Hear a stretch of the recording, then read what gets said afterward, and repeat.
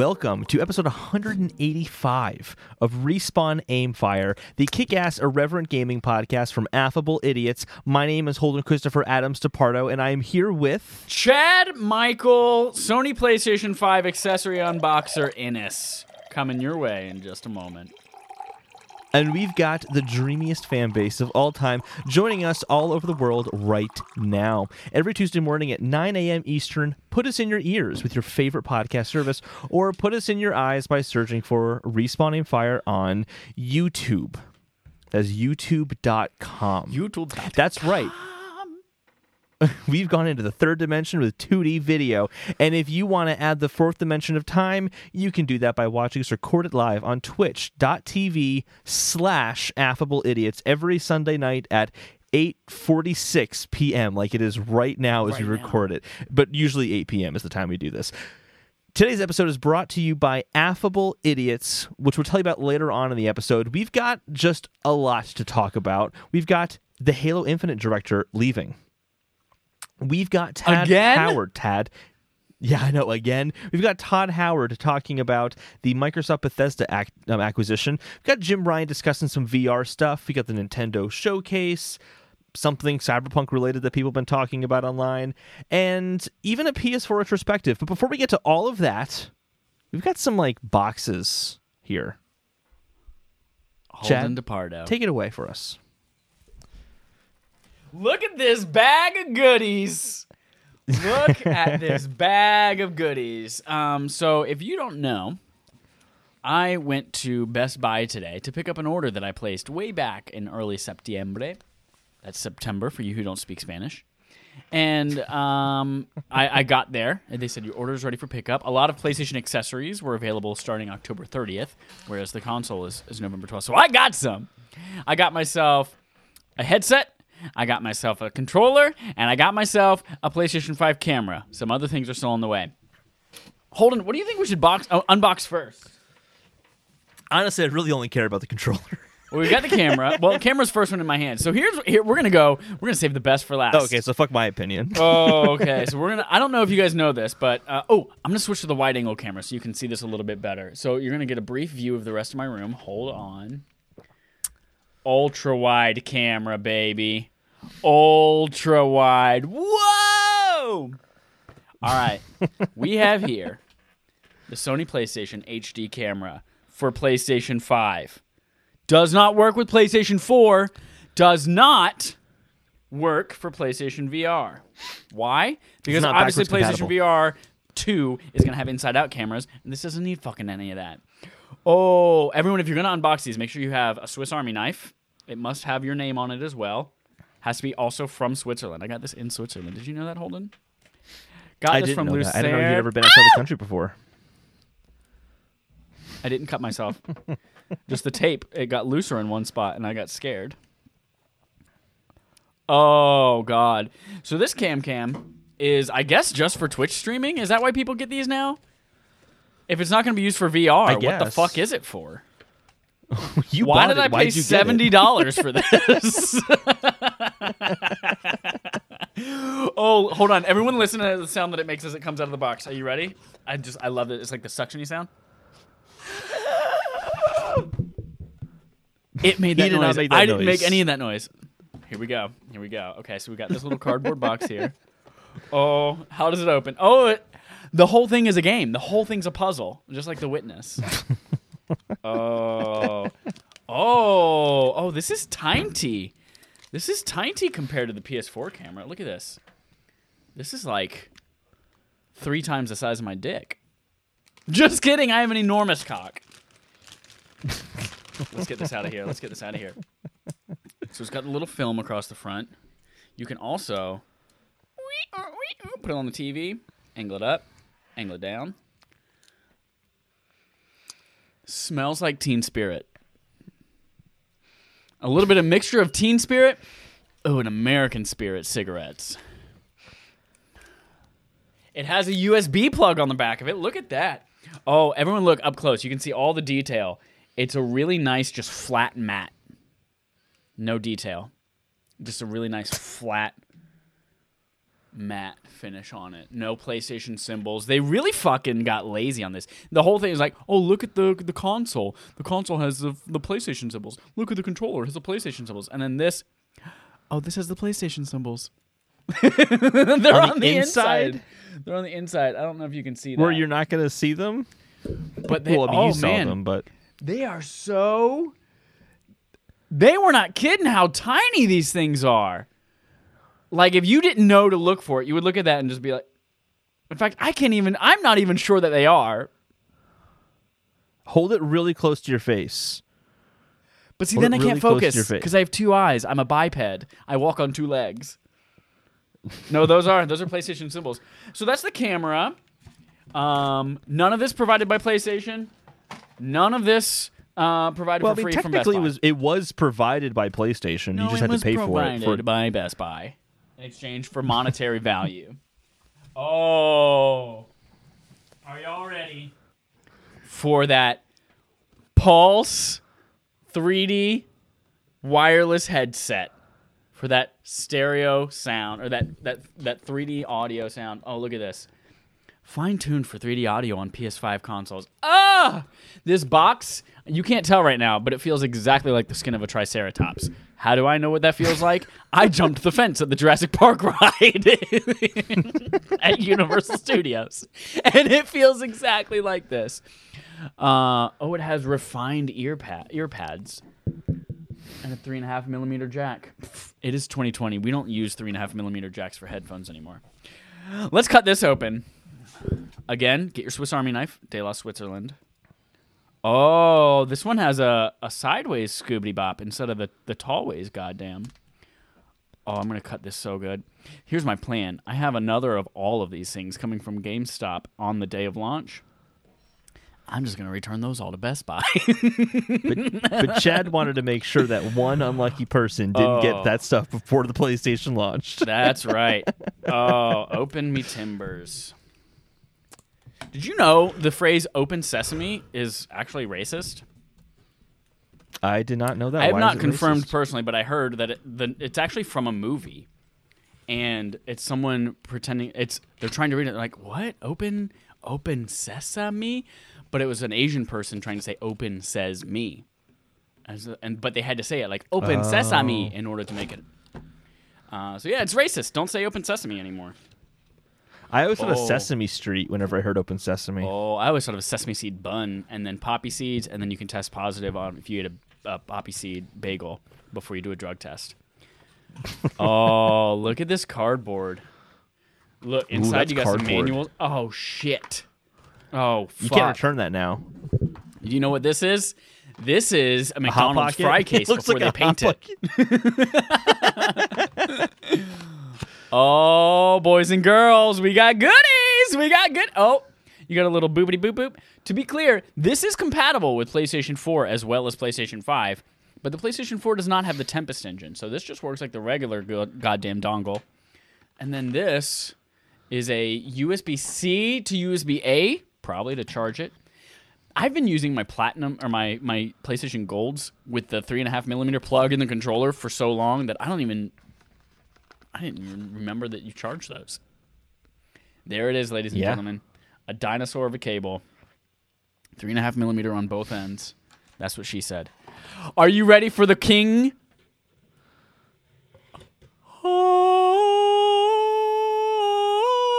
That's the Halo song. That's Xbox. Yeah, you can't do Halo. Oh for this. Man, look at this. Do you see the texture on the cups though? That's the PlayStation symbols. I'm just kidding. It's probably not. No, it's not. It's not. They have this little strap here that moves up and down to adjust it. I do like that part, how it automatically adjusts when you put it on. That's nice. Yeah, rather than having the ear cups, because on the PlayStation, I'm gonna grab these. So on the Golds, as you need to adjust it, the ear cups themselves move up and down. And sometimes it's obnoxious. They do this. The side plates go poppity pop and they fall off. And you're like, I can see your insides. So we're going to throw these in the trash. But these... Does your Ultimate Bundle come with the Pulse 3D headset as well? Yeah, it comes with the Pulse 3D headset. It comes with a controller. And it comes with a charging dock. And $100 in PlayStation credit and a year of PlayStation Plus. That's not bad. Oh, boys and girls. Oh, boys and girls. Oh, Those these look are huge on you. but they are so comfortable. They're so light. They're so light. And these, I don't know if you've ever taken 2 newborn baby lambs and put them ass first on the side of your head. But this is exactly like if you were to connect your cochlea straight to the rectum of a baby goat. This is exactly what that feels like in such a good way. Oh, I'm going to pretend I didn't hear any of that. oh, that's nice. Look, there are buttons on the side here. Buttons. You can turn on and off whatever the fuck they do. Volume. Oh, monitoring if you can hear your own voice. That's important. Game and chat audio. Mute yourself. This is a pretty nice little piece of goddamn. Again, like the Springy. Done. Done. Get out of here. Let's see what we were all hoping to see. That Pulse 3D headset is out of stock a lot of places. Yeah, it is. Dallas says, why are you opening up my headset? I want 30% her cost now. You're lucky if I even send it your way, you ass. Here it is. The PlayStation 5 DualSense wireless controller for PS5. That's actually the font used by PlayStation. It has haptic feedback, adaptive triggers, built-in microphone, signature comfort. Oh, Signature Comfort. That's a new dig feature in. they didn't talk about before. Switzerland! I hope the Signature Comfort doesn't take away from the battery life. Because when you put all those features into it, it's going to detract from the battery life. Sometimes cutting into a sticker with a knife so slowly just feels so good. The lights in your room just dimmed, I think. You're a dim-witted motherfucker. Here we go. Ooh. What if a rat popped out? I'd be True wondering story. how a rat got in there in the first place. I went in to get this, and I went up to the register, and they're like, what's the name on the order? Innis. And she, there were 7 buckets on the wall. And she went, when did you place the order? And I was like, I placed it 5, 6, 7 weeks ago. And she's like, oh. She went on her computer a little bit. She's like, let me check somewhere else. And then she came back with another guy, and he had a phone. She's like, what's your phone number, sir? Blah, blah, blah. Where did your order? And they didn't know where it was. They were just and they were like, did you just place it? Maybe we haven't pulled it off the shelf. I was like, no, I pre-ordered this back in September, sir. And they were like, oh, come with us. And we just wandered around the store for a little bit until somebody found it in the back. Oh, here we go. Here we go again. Oh, shit. Okay, there's paper in here. Nobody reads the paper. That's why it's in 7 languages, to make sure that you can't read it in 7 different languages. This is look at the texture on this. That's the PlayStation symbols. It's not. Get out of here, Siri. Oh, ladies and gentlemen, boys and girls, on the playground is where I spent most of my days. Oh, this feels good. This feels good, everyone. Oh, gosh. Look at how bouncy the triggers are. Bounce, bounce, bounce. Oh, Holden. The grip, the texture with all the PlayStation symbols, you can probably see that up close if I let you focus. Oh, you can kind of see that. I can't see it, but hopefully the streamers can. Yeah, stream can. Oh, my gosh. You can't even... I mean, it's so subtle, but it's also, so there. It's so Raven. Oh, man. There's a mute button for your Can microphone. you hold it up next to a DualShock 4? Next to a DualShock? Yeah. This is it next to a regular DualShock 4. Pretty equivalent in size. Looks like the DualSense is a little bit bigger. Yeah, this DualSense guy's a little bit fatter. He's a chonky boy. This guy's a little But that bit can actually slimmer. make it more comfortable, though. Yeah. They're pretty equal in weight. Actually, the DualSense might feel a little lighter. Maybe I just have a really strong right arm from masturbating. This is it next to a 5 million edition with a back button on it. definitely different in weight there because you have the back button. I'm gonna miss that back button, man. I'm gonna miss the back button a lot. I use it all the time. This is why I didn't get a back button. Oh, look at that create button. Look at the create button. What happens if I push it? Wouldn't it be nice if we were older? Oh my god, it sings. You hit the create button and it sings. That's it. That's it, everyone. I am. You know what's important though? You have Rumble. You have haptics. The most important thing in the world: does haptics feel good on your balls? Because we all know when this rumbles, you're supposed to put it in your crotch, and you just let it go on your crotch. What does it feel like when this happens? Is it going to feel different when Sackboy's running on cotton on my balls versus when Spider-Man's charging up a punch on my balls? Is it going to hurt? That's it. That's our unboxing of our PlayStation 5 accessories. Stay tuned for more us for the next hour and a half-ish. Well, that is a look at the past, but let's look at the future. Because technically we can't really use any of that stuff yet. Well, except the headset. You can use the headset. I'm going to use a headset tonight, bitch. Let's take a look at the past for a little bit in our PS4 retrospective. The PS5 is imminent, everyone.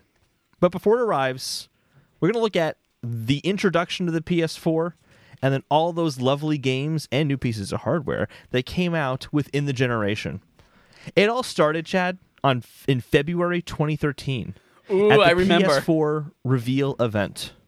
As Andrew House first showed off the PS4 logo, he made a strong commitment that PlayStation isn't about being a box. It's about being a, quote, lead authority on play. Another grand claim was made by David Cage, who is the head of Quantic Dreams, who described PS4 as a turning point for how game developers can convey emotion. He likened this to how adding color, music, sound design, camera techniques, all that stuff in film allowed movies to convey emotion and tell stories that still resonates today. And he says that PS4 is that similar moment in video game history. And as we talk about all this stuff, I want to keep that in the back of our heads. Because I actually feel like of all the markety claims that get said about game consoles when they come out, that one sounds about the most marketing-esque. But want to what? It kind of did happen. I think it kind of did happen. I agree. I 100% agree. But we'll get to that as we talk about the games. Okay. Mark Cerny came on the stage during the reveal event, and he basically talked about the the major technology advances that made PS4 a generational leap. It was the first console in the PlayStation lineup that really came with a large hard drive to store digital games played on it. That was a big deal when it came out. In terms of starting a new generation, at least. It had 8 gigabytes of memory, which freed up developers to not be bottlenecked by the 256 megabytes of memory they had before on PS3, available for games at least. They also wanted to switch to a common x86 architecture, and he literally called out the Cell processor as being too complicated and hard to get involved with for developers. And then to top it off, having a powerful GPU. So that underlined the hardware. Then they brought on the guys from Gaikai, a company they had just bought at the time, to talk about cloud integration and discuss the goals of making PS4 more seamless thanks to the technologies available for Gaikai. And some of these did pan out. The first one specifically I don't recall ever happening, and that is Try It Now game demos, where you could just stream a game from the cloud in the PlayStation Store and then decide if you wanted it or not. That didn't happen. But the other stuff did happen. Spectating your friend's gameplay, handing off the controller, all that good stuff they talked about at that reveal event, remote play with Vita and other devices, and technically this happened, PS3 backwards compatibility via the cloud with PlayStation Now. Wasn't everything? You know what's interesting about the remote play with Vita and other devices? First of all, I'm surprised that other devices actually did that they foresaw that happening this early in the generation. But what's interesting is that Vita was so much that relationship. They were building it up as a companion to the PS4, where you could remote play your games to it. It had the touchpad that can act as the R2 and L2 triggers. It had second screen capabilities. Like you can connect it as a second screen or even as another controller to your PS4. But if you plug the damn thing into the USB port, it says device not supported. All of that has to happen wirelessly. You can't download Vita games and transfer them like you could on your PS3.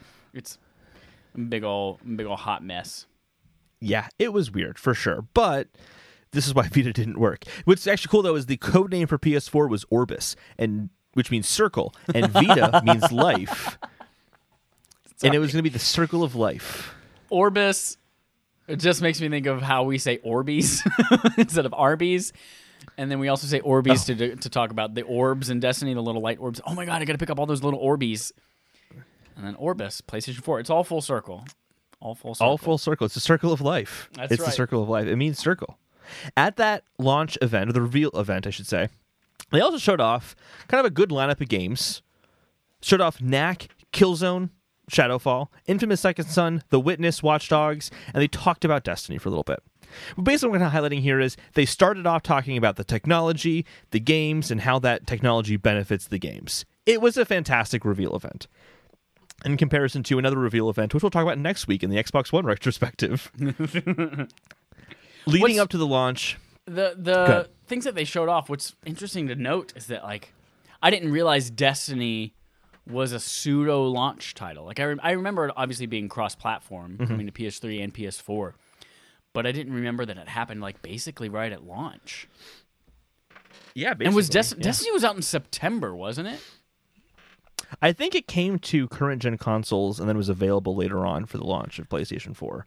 And I think that's how it I did worked. not get it on PS3. I obviously got it on PS4. That's so weird that they did that cross-gen thing for a game that big and they didn't launch with the console. Like we're seeing now, like with Assassin's Creed launching right next to the dates and with Call of Duty launching on cross-gen. But that's interesting. Yeah. So they had strong hype for the PS4 after that initial reveal, and Sony was able to keep building up on that hype, and the E3 presentation that year, I think, is a legendary one of the most memorable E3s ever. I rewatched the whole thing and gotta say it was kind of a treat. And even I was kind of like, oh wow, that was announced here? Holy shit, what a fucking incredible E3. Makes me excited for this upcoming E3 because we might get some cool stuff there. Basically, the E3 started off, no time wasted. Andrew House gets on stage and just shows off the box. And let me tell you, that box still looks good to this day. That's a nice looking box. I remember at the time being like, whoa, because everyone's obviously expecting something rectangular. And they come out and it's a trapezoid. And everyone's like, whoa, that's kind of cool. That's a new shape for a console that we haven't seen before. It was awesome. Yoshida then gets on stage and he announces that both Killzone and Knack are going to be PS4 launch titles, and that Infamous Second Son is coming out a few weeks later in Q1 2014. So in the first 15 minutes, they just said, here's this awesome box you want because it's sexy as hell, and here's these games you're going to be wanting to play because they also look sexy as hell. They just killed it in the first 15 minutes, but then they just kept killing it. So they had this emphasis on indie games coming to the PS4, which, I mean, you have to look back and remember, right now we think of Switch as the indie game machine, but that was PlayStation 4 at launch. And before that, it was Vita. That's right. But you could cross save between them and continue playing those games on the go as well. They actually had a really good setup with that. It's just a shame that Vita didn't turn out, to be a huge hit. Vita was wonderful. Shut your mouth. I agree it was wonderful. It just didn't turn out to be this huge seller and didn't have life, which is kind of ironic. Didn't have much life. Square Enix gets on, and it's a weird video. Tetsuya Nomura, the director of Final Fantasy 15 and Kingdom Hearts 3, announces both of those games. But there's a little video where he starts talking, and he's basically saying, oh, we'll have more to show you on Final Fantasy 13 Versus later on. But in the meantime, we'll show you this right now. And it turns out to be a Final Fantasy 15 trailer, but they're fading to black really slowly in the video.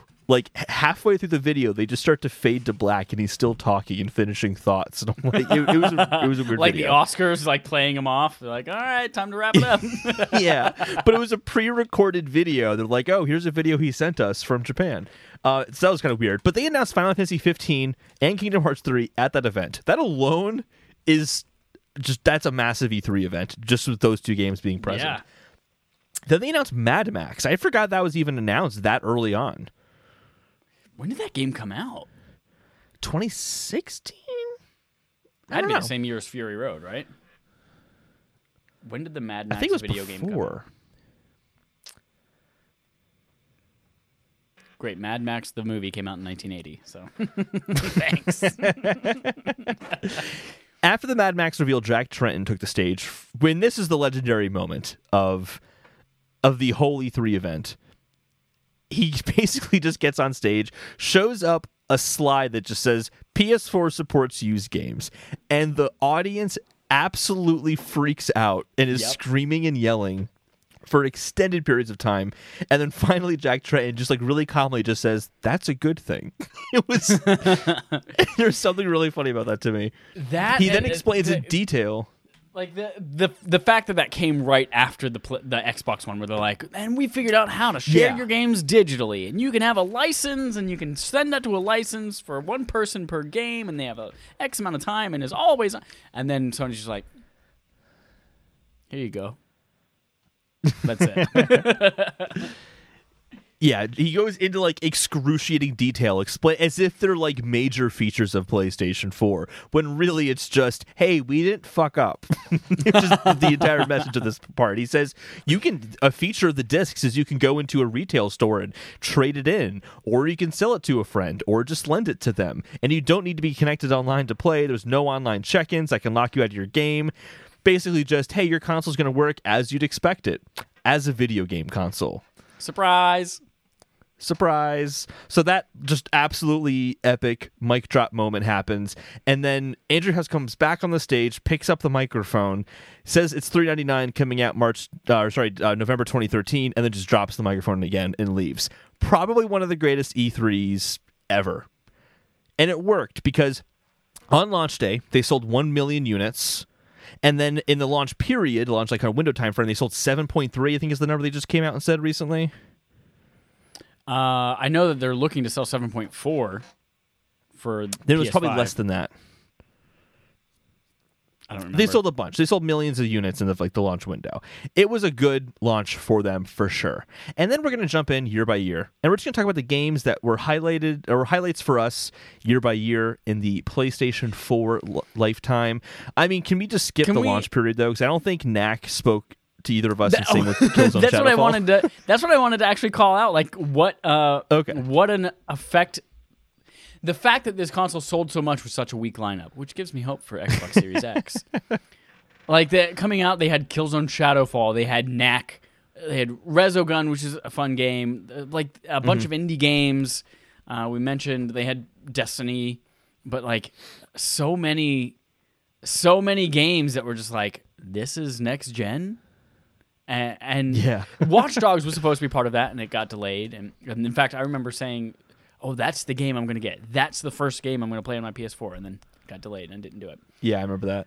But like, yeah, Chicago too, which is really dope. Yeah, for such a weak lineup to see them sell 1 million units on launch, that was really cool. Mm-hmm. Yeah, absolutely. But none of the game spoke to me at all. I mean, Killzone did look like a next-gen game. I still remember seeing that demo for the first time, and they're showing the cityscape, and there's all the reflections off the windows, and the lighting was gorgeous, and you could see for miles and miles into the horizon, it seemed like. And that blew me away. It definitely looked next-gen. Yeah. But, yeah, a lot of cross-gen games. Still never played it. Yeah. 2014... Chad, was 2014 a better year for you? 2014 featured Infamous Second Son, as well as the First Light expansion, Drive Club, and Little Big Planet 3. Was that a good year for you, Chad? Did Drive Club come in 2014, or did it get delayed? It came out in 2014. Infamous Second Son was definitely one of those, like, it was that showcase game. It had all the particle effects from the smoke, and then specifically like made their powers to show off that console. But then, yeah, Drive Club was one of those games that was promised for a release date, and I want to say it was promised for October 2014, and then it got delayed an entire year. Well, it actually got delayed until February, and then delayed again until October of that year. And they also announced, like, hey, it's been a year where we're supposed to come out with this game. We're going to go ahead and also give you a free PlayStation Plus version of this game. And the game came out, and no PlayStation Plus version was able to be found. And we're like, where is it? Where is it? And then finally they came on and they said, in order to not overload the servers, we're launching the PlayStation Plus version like a month late. And then that finally ended up getting pushed and pushed and pushed. And it was, I think, July of the following year that the PS Plus version got released. And by that time, no one gave a shit about it. And then VR the full came, game. And it does that studio no longer exists. Let's say that. The game did come out in October 2014, but it looks like there was a lot of features that didn't launch, and there was just pretty consistent updates in the first year. But yeah, it didn't do enough. That was a cool demo though, when they showed it off. Like that demo kind of got me excited actually. But yeah, Infamous Second Son was obviously the highlight game of that year. Which I don't know. That game just didn't speak to me that much. I'll say that. It just wasn't as cool as the other Infamous games. Like I did not connect with Delson as well as I connected with Cole. No. And then I never played Little Big Planet 3 because I actually really haven't played Little Big Planet games. I played 1 and 2, but I never played 3, and that's like the multiplayer one. And that's like, funnily enough, we were both really excited to play Sackboy at PS5 launch, and it's like it's the same developers, same like idea. You're playing through Sackboy levels in multiplayer.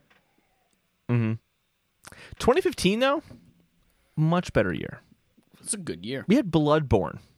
Yeah, that was like my birthday of that year. I think it was February. Oh, what a good gift. Tearaway Unfolded, the amazing The Order 1886, and Until Dawn. That game looks Order 1886 again looks fantastic. Looks amazing. Don't play it. No. Until Dawn though. A little sneaky little surprise there. Came out in August of that year. No one really expected it to do well, and then it turned out to be like a really fun game. It was great for Halloween, people streaming it. That was also right around when kind of streaming started to become really big, actually. Yeah, that was a really good one. Bloodborne, though, is a special game, and also just between us, well, like not between us, like don't share this with anyone else. Like for us, we played a lot of Bloodborne together. That was like the first game we really played together was Bloodborne. And going into the whole like features of PS4 and remote play and all that, you would come to my house, I'd play on my TV, and then you would do remote play on your Vita. And I mean, we could play Bloodborne that way. If we could play Bloodborne that way, that's an effective system because that game is tough. So that was good shit. 2016, this is where things started to escalate, and I think there just consistently were always awesome games coming out on PlayStation 4. So 2016, first of all, just had Ratchet & Clank, the remake, which is fantastic. It had No Man's Sky, which had a rocky launch, for sure. I still had fun with it, and I think it's kind of unspoken at this point that it has come back. Yep. And they had that big, I forgot about the big partnership they had with PlayStation, how PlayStation paid for a lot of promotion for that game, and they were advertising it like crazy. And it was a launch exclusive on that, right? It was, yeah. It came to Xbox a few years later, I think. The Last Guardian came out that year, and then also Uncharted 4: A Thief's End, which is the only Uncharted game I like, if that says anything. Like? You have those 3 games. Oh my god. I hate you. They're fine. I hate you so much. But the PSVR also came out in 2016, and it had a pretty decent lineup of games for a first year. That PSVR, thinking about it, like the coverage that we saw for, I think it started early 2015 when they started speaking about it at conventions. You would hear press getting hands on with it. Project Morpheus, that's right, it was Morpheus. And they're like, honestly, we don't even know if we're going to release this as a consumer product. Like, it's just a cool thing that we're doing, and we're demoing it here. And then when they announced, like, it is VR, it is coming. And like you just heard stories of people doing Eve Valkyrie was like the biggest demo that you hear people doing it at conventions. And God, all those fucking lucky people at E3. And then do you remember when they had before it came out, you could go to a Best Buy and you could demo it, and you know what? You didn't join us at that Best Buy. You were going to. It was me and Gus maybe. And then you were going to join us there, but then you chickened out last minute. And Gus and I went to Best Buy downtown at the Hancock Center. I chickened out. I was too scared. I couldn't do it. And because you had to schedule an appointment. You had to like schedule a day that you were going to go to Best Buy. That's and right. Try out the PSVR. And so Gus and I went to Hancock Center. We waited in line. We played Eve Valkyrie. You could actually choose from like 3 games, but everyone always chose Eve Valkyrie for like 2 minutes. And then I remember I got out of that chair and I just went, whoa, I could see how someone could throw up in that.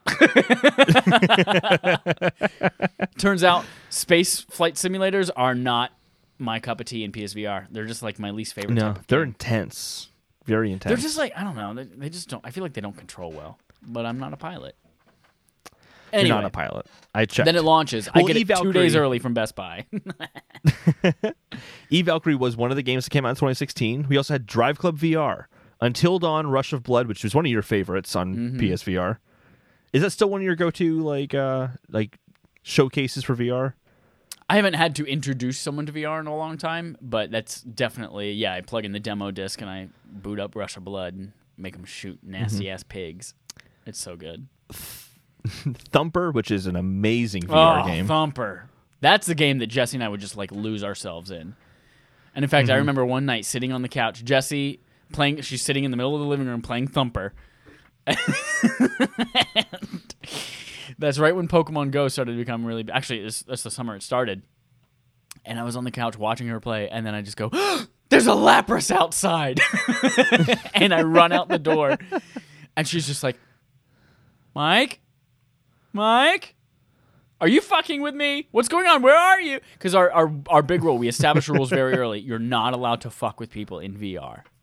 It has to be a safe space. Anyway, sorry. Thumper, very, very good. No worries. You also like Robots in the Journey, which is not going to be available. I know. Although, that list of 10 PS5. games, side note, that list of 10 games, there was a developer on that list who's like, yeah, I don't know why mine, it just doesn't boot up on PS5 right now, but I'm planning to fix it. It was one of the games that we didn't care about. So, like, that 10 might shrink. Oh. Cool. I Expect You to Die was a game on PSVR that was pretty good. It was a pretty good game. Yeah. That's like an escape room game. Yeah, you're like a secret agent, and you had to you're in a car, and you have to figure out how to get the car off of this helicarrier, and then it was cool. I think of the games that you kind of introduced me to when playing PSVR, because I had never had one, that was one of my favorites, just because it has a really good sense of space. Yeah. And moving around in an environment. That was a good one. There's also Batman Arkham VR as well, which you were a fan That was cool. Yeah, so this one was like 3 hours. It was developed by Rocksteady too, which was impressive because it was a shorter experience for VR. But this was the first one where like everything looked realistic. Like when Robin or the Joker would come up and get in your face, you were like, "Oh shit. This is like what graphics could be like in VR." So that was really cool. And then to have the things like the batarangs and things like that, it was awesome. Darby or Jeff, whomever it is behind the Nerds at Large Gaming Twitch account right now, just said, I smashed my parents' ceiling light with my head playing PSVR. I would like to hear that story sometime. I'm sure they're very understanding because PSVR is extremely cool. Just like 2017 was a very good year, an extremely cool year for PS4. Mm-hmm. We saw this game we just played recently called Horizon Zero Dawn, which was, it was fine. We just recorded the Gravity Rush Rush episode to that like an hour ago, so look for that in your streams, bitches. They had Knack 2 The Knackening came out that year, Gran Turismo Sport, Neo, Uncharted Lost Legacy, and then that was also the year we got PS4 Pro and the Slim. That was the year of that bad press conferences started. I remember that was a September event. They were at the PlayStation Theater. They were like, we're going to have a special event in the PlayStation Theater in New York City, blah, blah, blah, blah. And press was like, what's going to happen? What's going on? And there were rumors of, like, interstitial consoles coming out for the first time. And, like, are they going to do a 4K thing? No, that's going to be so much harder for developers. There's no way they're going to make them for two types of consoles. It was basically Mark going, look at this monitor. The colors are better on this monitor. HDR makes this image look so much more vibrant. You can't tell right now on your shitty 720p stream on YouTube, but this looks great. Oh, that was the thing about going back and watching these older events for the retrospective here is I couldn't stream some of these events in anything higher than 720p, in some cases 480p. Yeah. Because that's just what it was like at the time, which is wild because now we can stream events in 4K or 2K at least. PSVR also had some good games that year. They had Farpoint, which actually came with a really cool gun accessory. Yeah, that introduced that was a fun one. The PS Aim controller, which we've used for a ton of cool, fun things now. Oh, Chad, I'm reading this. Nerds of Lore says the stream still says Horizon Barf. Can you update that? Oh, Holden. I forgot to do that. Sorry. The biggest VR game, I think, and probably one of the most important VR games, was Resident Evil 7 also came out that year, which is kind of the first time we saw a big AAA game, or at least a huge franchise, coming out with VR support. And it was the regular same game. Yeah. It's also the first VR game that made me nauseous to the point where I had to take it off and felt sick for a day. But that is an achievement still. Yeah, Gran and it Turismo was Sport day also did one. the It same wasn't thing. like Drive Club where it was like 100 years later, but it was day one support. Tekken 7, Star Trek Bridge Crew also came out. Skyrim, Doom VFR, and Accounting Plus, but probably one of the best VR games, period, in my opinion. Super Hot VR also came out that year. Oh, God. Super hot. That was, oh, God. That game, just like, there's one moment, it's like a memory. It's not even like a moment in the game I like. It's a memory, because that's how good VR can be, is I'm on a bridge, and there's two guys coming at me from the left and then one guy from the left, one guy from the right. And they have katana swords. And then on either side of them, behind them, each of them, was another guy with a shotgun. And so I duck to get out of the way of the katana swords. I grab the katana swords from their hands, stab them both, and then throw the katana swords at the guys with the shotguns. Nailed it perfectly. It was beautiful. It was awesome. What a That game fucking makes you sick feel VR so game. badass. Yeah, exactly. Speaking of feeling badass, 2018 had God of War. Holy shit. Does that game make you feel badass? Oh, my God. Favorite game of all time? God of War 2018. I finally watched Raising Kratos the other You night. did? Actually, last night. Oh, my God. I'm proud of you. Finally watched it. Very good. It's just kind of cool to see that behind the scenes, what the team goes through. It was also really, and I didn't expect to like this part, was seeing Christopher Judge and the kid interacting with one another on the mocap sets and what that was like. And you just, like, when you hear Kratos' voice and the intensity of just Christopher Judge, you're like, holy shit, that guy was so perfect for it. He was so perfect for that role. God, that was a good documentary, actually. And I'm also glad it took you 700 years to watch it. It does not sugarcoat it like I thought it would. I really thought it was going to be this like PlayStation like documentary. Like, look how amazing and happy everyone was during the development of this game. Like, there are moments where it's like, I don't want to talk about my personal life. Because it's like you could tell there was like a dark side of like the making of this game that they didn't exactly like show you the deep look at, but didn't shy away from it being a reality either. Now it really impressed me. It was a pretty honest documentary for basically a marketing documentary of like trying to build up hype for God of War still. So that was cool. We also saw Spider-Man, which is a game that made a lot of people feel like a badass. Yes. God, Shadow of the Colossus. God, I remember sitting at the E3 event in AMC River East Theater with you when they started to show off Shadow of the Colossus, and I was like, what? No one saw that one coming. It was amazing. Yeah. It was so good. And then finally, Detroit Become Human came out that year. Underrated game. I think maybe that's the most underrated game of the PS4 generation. Really? Yep. Interesting. I haven't played it yet, but I have it. I need to. Yep, more people to should do play that. it. And you should play it with friends or on the couch with a significant other or your mom, whatever. Play it with people and pass the controller. It's so good. PSVR also had some good releases that year. One Some of which, fucking Astrobot. fantastic releases. Astrobot Rescue Mission, which is the game that Darby or Jeff, whomever is at the Nerds at Large gaming Twitch account right now, was playing when he smashed his head up against the ceiling fan at his parents' house. That game, Deracine, which was almost game of the year for me that year. If it hadn't been for God of War and probably Spider-Man, and you know what, it was not game of the year, but it's almost one of the most amazing PSVR games of all time. Right behind Beat Saber, maybe is the best PSVR game. Mm-hmm. Firewall Zero Hour, Wipeout Omega Collection had VR support. The Inpatient, Sprint Vector, which you were a big fan of Sprint Vector when that came out. I got so sweaty in that game. That was the game where you got the move controllers and you're like basically using ski poles to run through levels and jump up shit, and that was fun for a few weeks. Moss, which I've played, that's a fun one. Yeah, Rick and cute Morty little mouths. Virtual Reality. Not as Tetris good. Effect. Not as good as the other Rick and Morty Friends of Rick and Morty games. That was just chores in the garage. That's all it is. Beat Saber, which, I don't know, let's skip that one. You don't like that one. Just kidding. We have to talk about it because it's your favorite VR game ever. It's so fucking... It's the best. It's literally the game of the generation. Beat Saber, of all... Not just PS4, but like of the generation. Beat Saber's the... It's amazing. New technology, crazy things you could never do before. It's fantastic. It is the perfect gameplay. It's accessible. It is. It's the game of the generation. It's wonderful. And then Borderlands 2 VR. Woo.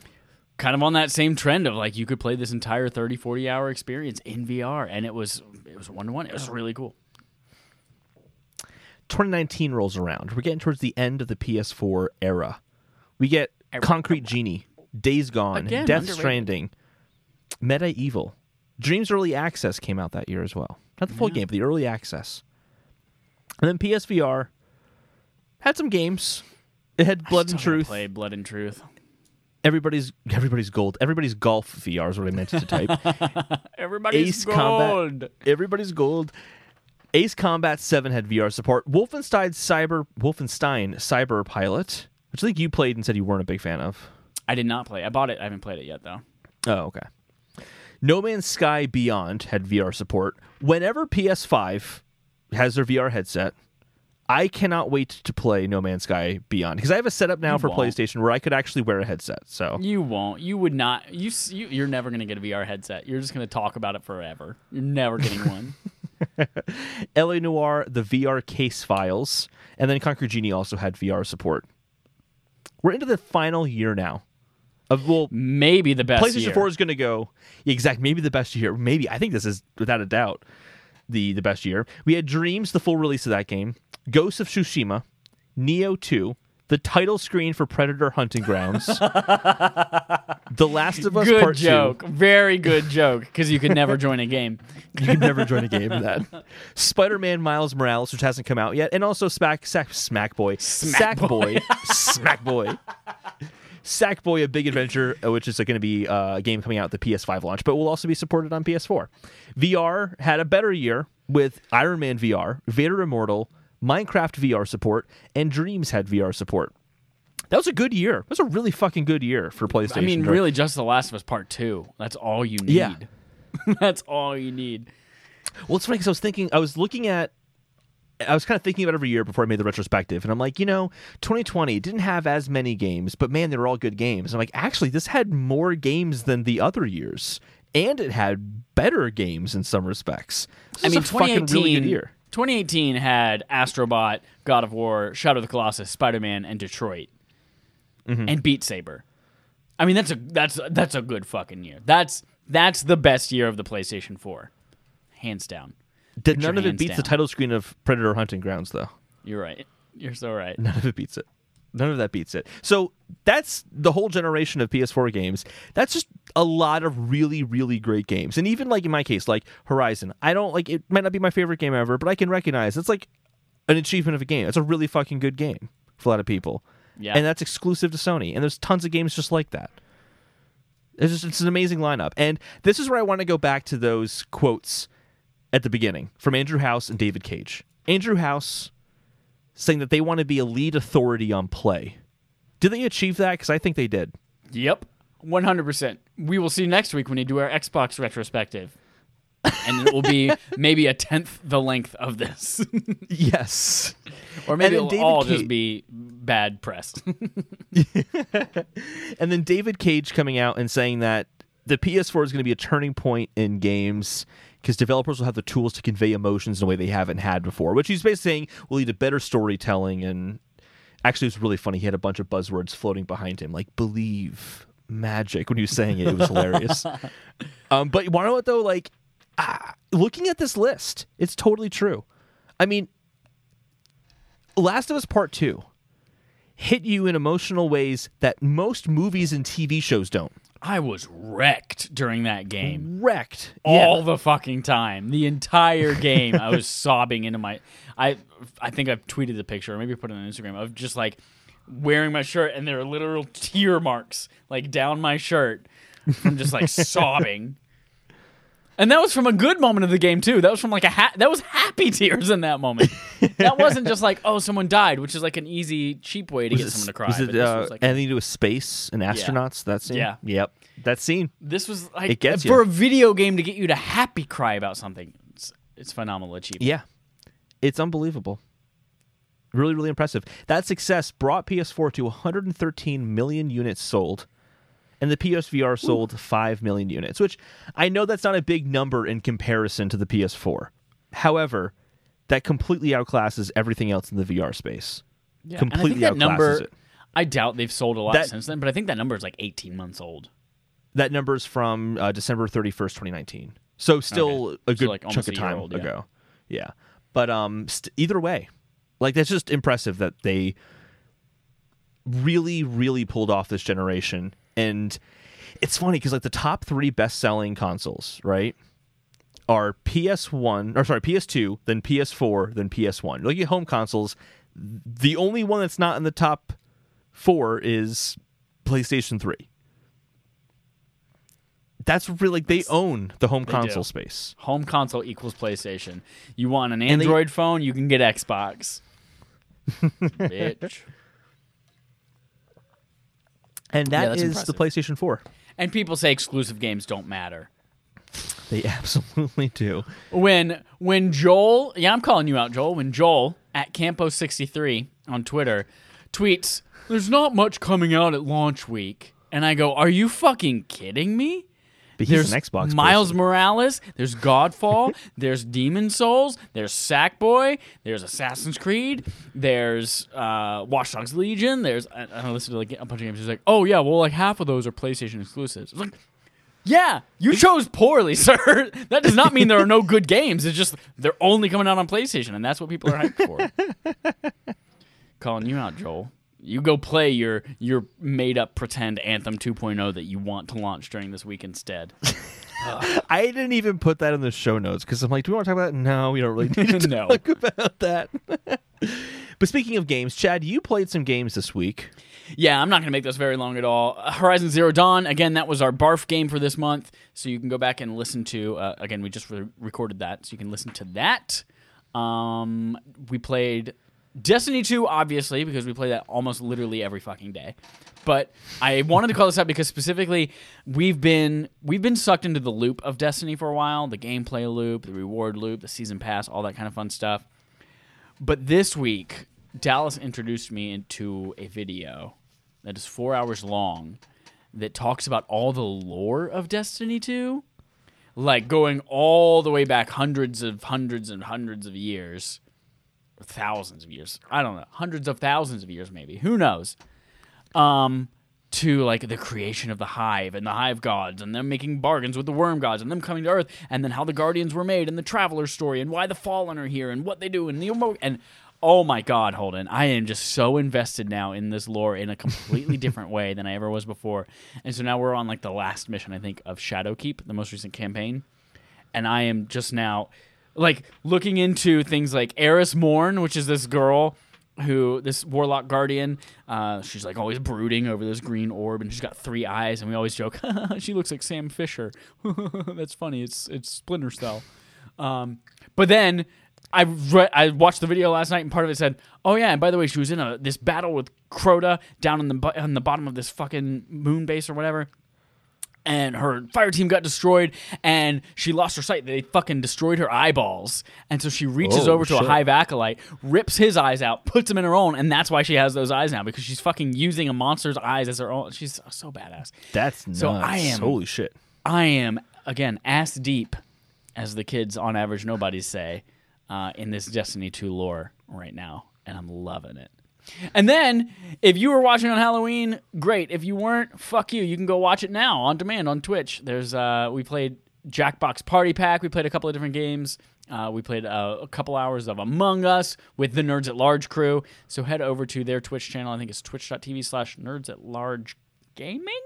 Nerds at Large. Yep. Yeah, just Google it. Just go type in Nerds at Large. It'll pop It's up. Nerds at Large Gaming. You got it in the first try.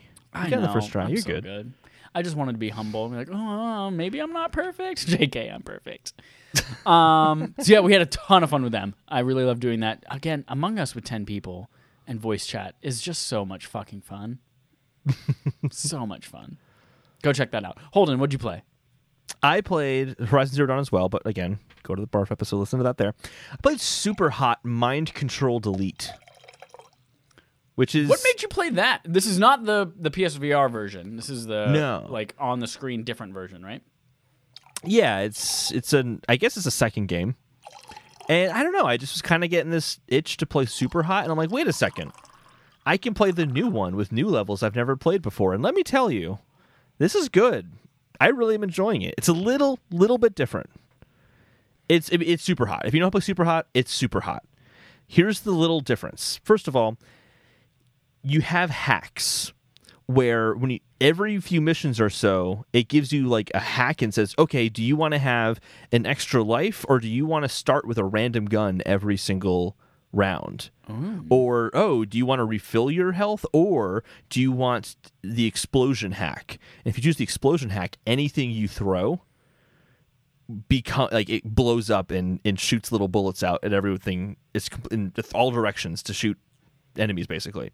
So there's like little things you can do to kind of help you out. There are like new core abilities that you can discover where like you can get it so that a bullet can go through 2 enemies now, and it's actually kind of cool because it feels like there's a progression in the game that didn't exist in the last one. So if you've played Super Hot before and you're like, oh, but it's just more of the same, it is more of the same, but it changes things enough to make it really enjoyable. Oh, cool. That's Is there all a I'll say VR about version of that? I don't think so. Because the I will Super never Hot play it. VR was a whole different set of levels made. Right. It wasn't the same thing as the first game. So I can't... There's I'm so out. much moving around in these levels, I can't imagine that it would be in VR. You unsold me. But it's on Game Pass. and I have to play something on my Series X when it gets here on Tuesday. So It's free for anyone who bought Super Hot. So if you have Super Hot on your PS4, you also just I don't got it have for free. regular Super Hot. I have VR Super Hot. Okay. Well, you're missing out. You're also missing out on Sekiro Shadows Die Twice, which had a really cool Nah. update. I'm done with that one. It has a boss gauntlet mode, which basically just lets you go back and replay the bosses. Here's the thing. I beat that game 6 times. I beat that game 6 times just to play the bosses again. 6 times, Holden? I Jesus. It goes by a lot faster, though, once you beat it. What have you been doing? Where's the grind episode 2? Have you been playing Sekiro 6 times? Oh, no. This was like back in January when I first beat Sekiro. I beat it again 6 times in a month because you can Oh just my blow through it really God. fast. So the boss gauntlet mode's awesome. It is really challenging to have to fight multiple bosses in a row. You can rest and refill your health beforehand, but if you lose, you have to start back at the first boss again. So it's pretty intense. They also, though, have a new boss called an inner version of the boss, which is essentially a boss that learned from its past mistakes after it dies and has new movesets that are really fucking hard. So it's a great challenge. It's a lot of fun. It reminds me a lot of the gauntlets in Hollow Knight, where you basically just fight a series of bosses in a row. But this Hollow is Knight's so good. Hollow Knight's fantastic, but this is actually an easier version of the gauntlets than Hollow Knight has. Hollow Knights are way harder. So good stuff. Oh, there's also new costumes, but I really don't care about that. It's a lot of fun. It's a good game, and now I kind of feel like I don't need to play it over and over again to go to the bosses again. I can just go fight the bosses when I want to. So this has now become a permanent game that's going to be on my PS5 when I get that, because it only takes up 16 gigs of space, which is like nothing. And I can just fight Sekiro bosses whenever I want to. So You just boom, fight hell Madame yeah. Butterfly non-stop. Yep. Oh, Madame Butterfly's a great boss. That is our playtime. Let's go to an ad read, and then we'll jump into our quest log. I'd like to tell you a bit about Affable Idiots. Affable Idiots is a new brand under which our products and podcasts will live, like Respawning Fire, our new off-color Mr. Rogers type show called AAWY, which stands for And Also With You, and much more to come.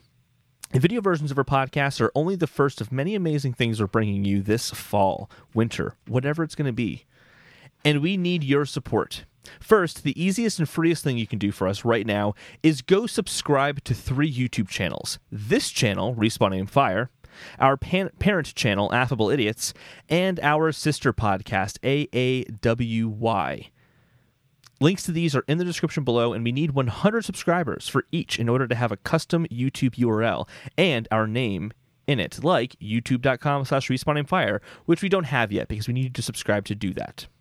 You can also do us more good than you know by leaving us a sweet and sexy review. And I say this every week.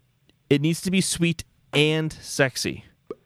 Over on every podcast service you listen to, and even those you don't. Stars are great, and we want all of them, but words of affirmation are the affable idiot's love language, so feel free to drop us a message in there as well. Finally, Respawn Aimfire has a Patreon over at patreon.com/respawnaimfire. Patreon.com. If you want... Did I say that with a British accent? That was not intentional. No, that's great. Patreon, whatever. If you want to support us, everyone knew what I meant. Everyone knew what I meant. $1 gets you playtime with us each week, influence over what we play for Barf each month, and super cool, sexy wallpapers for your electronic supercomputers. Now, those wallpapers are allowed to be sexy but not sweet. They could be sweet, but they don't have to be sweet. They're just sexy wallpapers. Unlike the comments you're going to leave for us in the podcast service, those still have to be sexy and sweet. Okay? Just to be clear. This is the new one it's going to be nice. out later today. Xbox Series X, but with our RAF blue in it.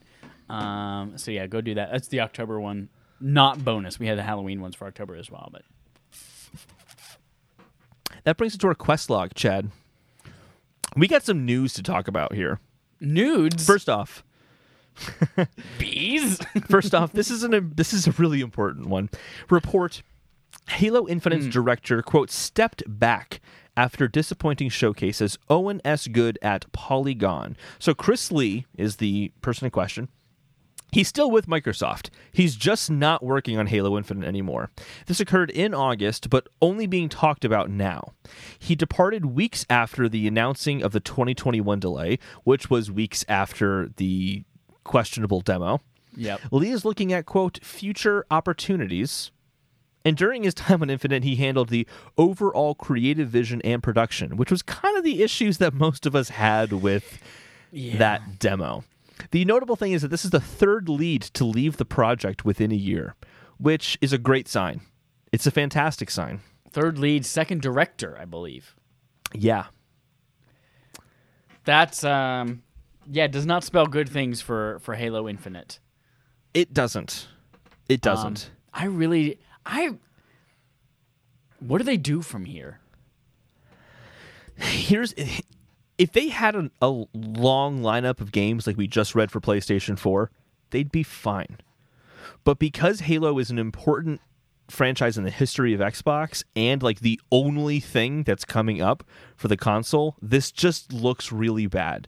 Especially when they're trying to kind of rebrand themselves as a, they're not trying to rebrand themselves, but they're trying to get an emphasis on wanting to seek PlayStation for their first-party games. That's why they've been buying all these studios. It's something that they can't start this generation on a sour note with, and it looks like they're about to. But can you imagine what this game must look like right now? There's no way that it's going to be able to come together as one cohesive product next year after having two directors whose jobs were overall creative vision and production. Leave it. Someone new come in and take over. They have to learn about the project, figure out what they're going to do with it, start executing that, and then they leave. And then another person comes in. And it's just like, I think about, this isn't really a direct correlation, but it's kind of a correlation, like Crackdown 3, how that game started as being cloud processing is going to make multiplayer destruction environments, and it's going to be amazing. It's going to be this really cool thing. And then years of silence and dormancy, and then they show off it's different than what we said before, and here's an advertisement with the guy from Brooklyn Nine-Nine in it, and then everyone loves the advertisement, like, is he in the game? And like, no, he's not. Oh fuck, we should probably put him in the game because people really like him. Now he's in the game, and we're redoing a lot of the game because we got to put him in it now. And it's just like, that game came out and was a big old stinker because its vision just kept changing over and over, and they didn't have one solid thing from start to finish. And if their platform, like this, from everything we're hearing about Halo Infinite, is it is going to be a Halo platform that is going to be iterated upon for years and added to, and if that launches in a shitty state, I don't know, man. It's not looking good. It's not looking good. I was talking to Gus earlier today, actually, and I asked him, hey, like, how do you kind of feel about Halo? He's a big Halo fan. How do you feel about Halo in, like, the 343 era? And he basically talks about it like it's the Star Wars prequels. And that, you know, they'll never get back to the good old Bungie days of Halo. And it's kind of a shame that we're kind of here. Like Halo Infinite probably isn't going to be a bad game, but can you imagine if, I don't know, like Last of Us Part 3 came out and it was fine? You know what I mean? Like, it was a good game. Like, these first-party games need to be pinnacle experiences because they need to be that draw, especially something with the pedigree of Halo, where it has been a focus point of the game industry. When Halo 2 and Halo 3 came out, those games were the focus of the game industry for a while. The hype around it was huge. And this was even on Halo 2 on the original Xbox, which didn't even sell that well, and it was still considered a huge landmark experience. It's like console sales isn't an excuse. The game in and of itself should stand on its own, and Halo has done that in the past. But Halo Infinite might not. And I really hope this isn't the case, but it's just not looking like a good sign. Yeah, I don't see how they're going to be able to come out of this with a product that people like. That Showtime show better be really fucking good. Oh my God, no, it's not happening. Remember, we have till December 2021 to figure out whether that exists. I think we do adjust that because of COVID, but I think that should still happen. No. We made that well before COVID. Well before COVID. I knew it was coming. I didn't tell anyone, but I knew COVID was coming. JK. The next story in the Microsoft Quest log, Todd Howard, quote, "The next generation is about access." This is from James Batchelor at gamesindustry.biz. There's actually a lot in the interview that is just kind of familiar territory about how Game Pass is really amazing for developers. It opens up new opportunities, how you measure success, that kind of stuff. I wanted to just read quotes that I thought were important regarding the question on everyone's mind: is Bethesda going to have exclusive games on Xbox, specifically Starfield and Elder Scrolls 6? Here are all the quotes I found to be relevant to that. So, first quote. "The next generation, the next 5 or 10 years, is really about bringing access to games very easily to everybody, no matter where they are in the world or what devices they like to play. And I think over the next 5 years, streaming is going to become more and more popular. And after that, maybe it's the main way people play." Regarding the case-by-case basis for Xbox exclusivity, Todd Howard just says, "We haven't gone through all of that, to be honest." So they haven't even had the conversations. They don't know. He says, "I can't really project where things will be, except to say we've done those sorts of exercises ourselves as an independent. If you look, exercises meaning considering exclusivity on a console on a case-by-case basis. If you look at every Elder Scrolls game, there have been some exclusivity on Xbox or with Microsoft. We've partnered with every game. Morrowind was basically a console exclusive. Oblivion was a long-timed exclusive. Skyrim's DLC was exclusive for a long period of time. We'll decide what makes the best sense for our audience when the time comes. And I can't really project today what that looks like." And then the interviewer basically suggests to him that seeing Elder Scrolls 6 exclusive is hard to imagine. And Todd Howard just responded, "I would agree. That is hard to imagine." So very much like the Phil Spencer comments we talked about the other week, this is very inconclusive, but it makes for great headline clips. Yep. Super ambiguous, but I kind of wish they would just stop talking about it and figure it out and then tell us. Yeah, because it's one thing if they have the answer and they're like, "We're going to tease you for a little bit until we..." Like, that's one thing, but this is like, we're going to keep talking about this out loud. We don't know, but I guess like maybe they're hoping the reaction from people will tell them what to do. Like, I don't know. It's weird. I think... Like, I'm still in the mindset that it will be exclusive because the streaming and all that will kind of make it available to PlayStation users, even if they don't have a PlayStation. But, like, it could go either way. Like, we really don't know yet. And I kind of feel like they shouldn't talk about it until then. They also can't really talk about it because legally they haven't finished the deal yet. Right. And it's just... Yeah, all these reasons that we talked about a couple weeks ago. It's just like... Yeah, they literally don't own them yet. So, Microsoft does not own Bethesda yet. They have to wait till next year for that to finish up. But yeah, I get it. Like, they have to say something to the reporters that keep asking these questions and the journalists that keep asking these questions. But I don't want to hear more non-answers. Yeah, I feel like they should just be able to tell the journalists, "We're not commenting on that until the deal is finalized," and just.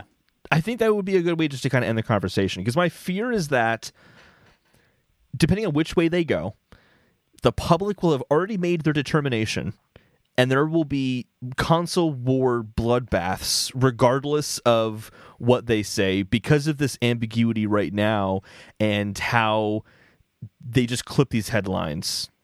Or, maybe they're using this to take the temperature of that. Like, maybe they want to just say, ambiguous thing about whether or not it's coming. And they're saying, like, do people care? Do people want it everywhere? Do people care if it's exclusive to Xbox? Is that going to sell more? And maybe they're using this to kind of just take the gaming landscape's temperature and say, we don't know what we're going to do, but we'll see how you react.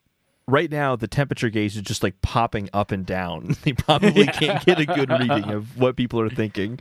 So yeah, it's going to be really interesting to play out, but we're not going to find out for a while. So I think this is the last we're going to talk about this, but I wanted to at least comment on Todd Howard's comments on this. Yeah. Moving on to the Sony Quest log. Jim Ryan said, quote, "We're more than a few minutes from the future of VR." This is from an article by Marie Delisandre at gamesindustry.biz. Here is the full quote. Because obviously, minutes is a weird term to put in there. We're an hour away from VR. I don't know, maybe we're like an hour away. "I think we're more than a few minutes from the future of VR. PlayStation believes in VR. Sony believes in VR. And we definitely believe at some point in the future, VR will represent a meaningful component of interactive entertainment. Will it be this year? No. Will it be next year? No. But it will come at some stage? We believe that.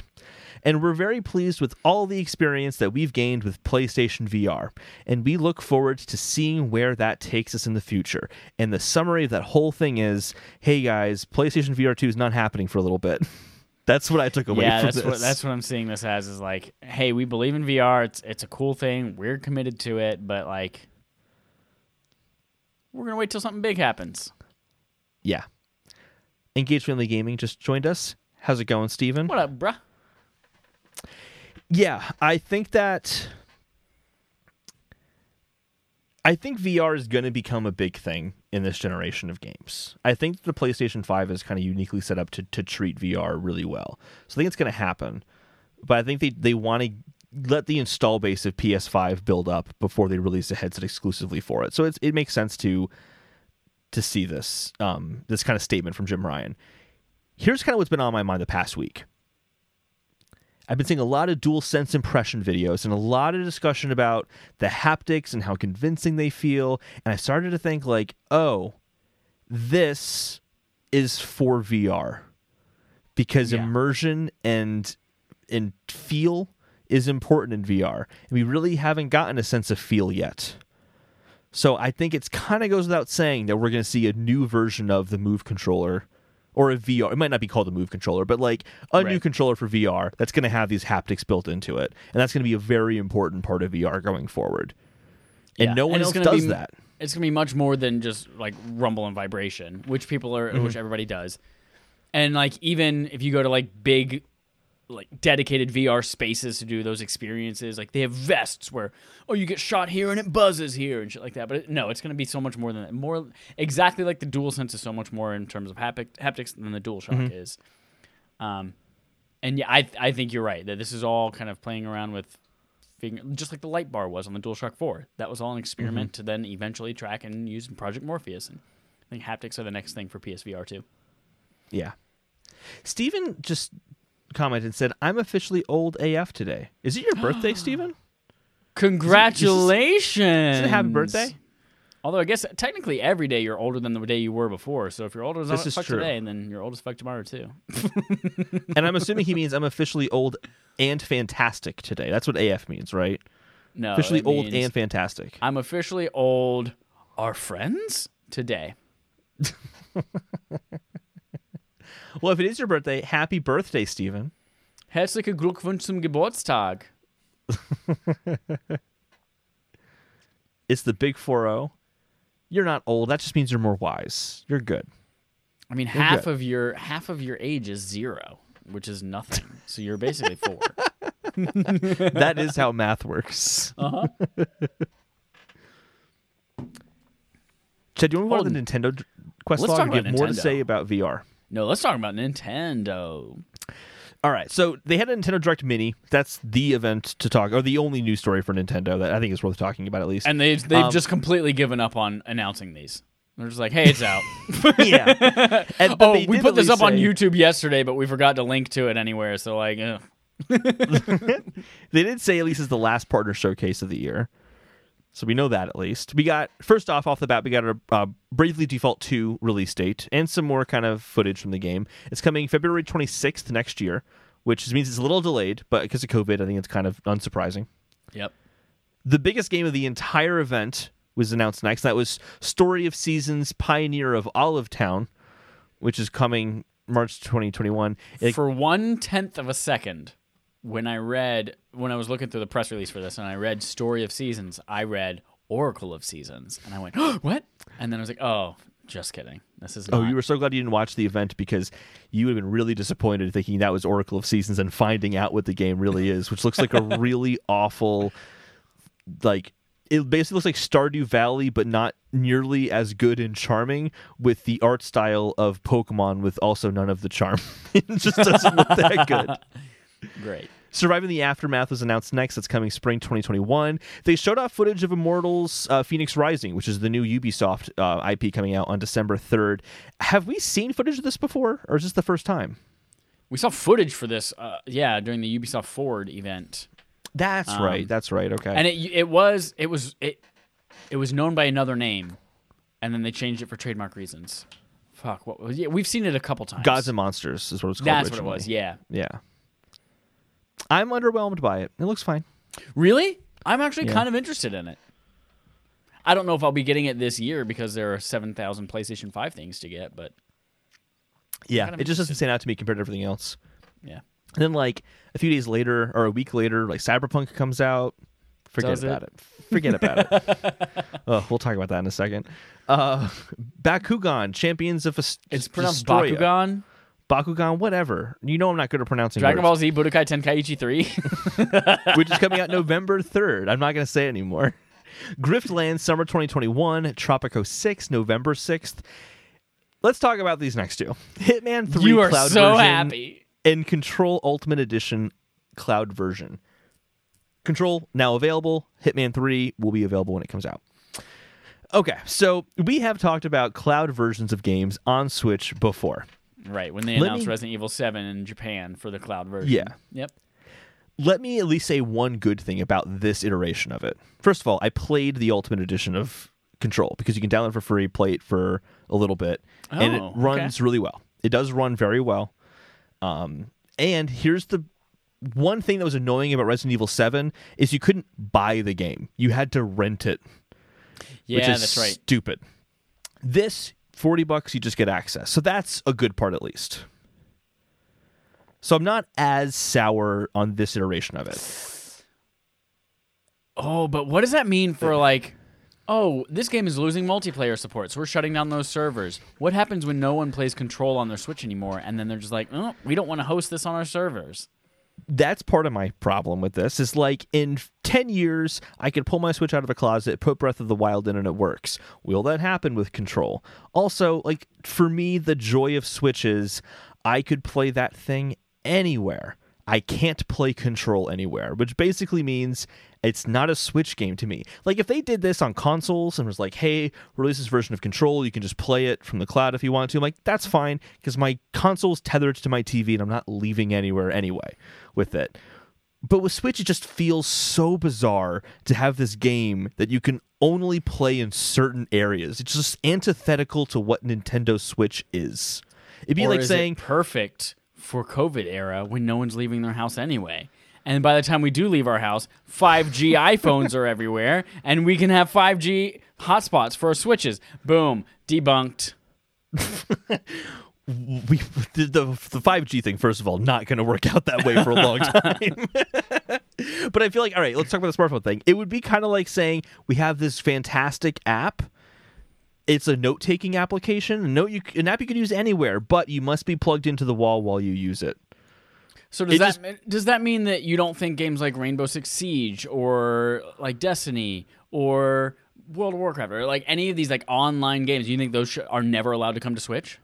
because they have to be connected I online would say all the the time? distinction there is that there's a requirement within the mechanics of the game itself that requires it to be an online-only experience. If I want to play Mario Kart with my friends, obviously I can only do that if I'm online. If I want to play an online Control, multiplayer you game, I can only do it obviously online. do that when you're online. But Control is a single-player experience. There is no online component to it. It's arbitrarily decided to be to have the cloud version of it. And here's kind of like the 2 points on this. I don't think it's arbitrarily decided. And this is the point I want to make, though. It's arbitrary because they could have made a dumbed down version of the game that ran on Switch. I know you're going to say the whole 100% don't PS4 believe Pro. they could. If they can get The Witcher to run on the Switch, they absolutely could have made a hugely downgraded visual version of this to run on Switch. Absolutely. How could they not? Not one that looks or runs in any fashion that you would want to play it. I mean, people already look at The Witcher on Switch and they go, "Well, that's kind of gross." But if you tried to do that with Control, which already just like makes your PlayStation into a volcano, and then make it even worse for a Switch, like there is no way that game would be able to run well and look good enough to want to play on a Switch without cloud technology. The whole point of playing the Switch is the portability of it. If you want the graphics, you get it on a PlayStation 4. You get it on an Xbox. You play it on next-gen consoles. That's you don't not play on the whole Switch point for of the the best. Switch, though. Is not portability. That's not the whole point of the Switch. That is the whole point. It's called the Switch, to switch between portable and console play. That is literally the purpose of it. Aren't there Nintendo games, like Nintendo first-party games, that like aren't able to be played in some modes of Switch? Which there are I think two. there's some that. Yeah, see, there you go. Ring Fit Adventure and 1-2 Switch, none of which are defining games by any means and have unique circumstances. Just saying, if in Nintendo the doesn't gameplay. believe in it, then why do they have to expect their third parties to believe This totally fits in with the logic of why like Destiny or something like that would be fine, because the gameplay demands a certain criteria, which is playing online. Ring Fit Adventure demands a certain criteria of playing on the go. To be fair, the Ring Fit, you could just dock it somewhere and play it on it's on tabletop mode or something like that. But here's why I'm saying arbitrary. Okay. Keep in mind who published this game. The same people who said, "Oh, we can't make a next-gen port for the current-gen versions. You have to buy the Ultimate Edition." It's not financial reasons or money profit. It's not profit reasons why we wanted to do this. We just technically couldn't do it, which is complete and utter horseshit. But they did it to make money. And this to me just says, hey, we want to put this on Switch so we can make more money on a new console. We could put in the work to port it, but we could also just be really cheap and make this cloud version of it instead. That's how it looks to me. I hear all of your arguments and I disagree with all of them. That's it. I think even Nintendo, your argument about we're not going to talk at length about cloud versions anymore, but like your argument about the fact that it misses the point of the Switch, the fact that it's able to be portable and docked at home. The Switch Lite misses the point of the Switch because you can't dock it, so it's literally just a portable. Which is a portable only unit meant to be carried around with you and on the go, which is the point I was making. But it's still a Switch. It's still a Switch. And it's like, why even make it the same console? But when they made an offshoot, they went for a portable take it with you anywhere, because that's a priority when you're talking about the Switch. But I hear all of your arguments, and I just don't think any of them are like. There's no way they could dumb it down to run on Switch in a good way. And I think that we've both said what we're going to say, and I think we should move on. Okay.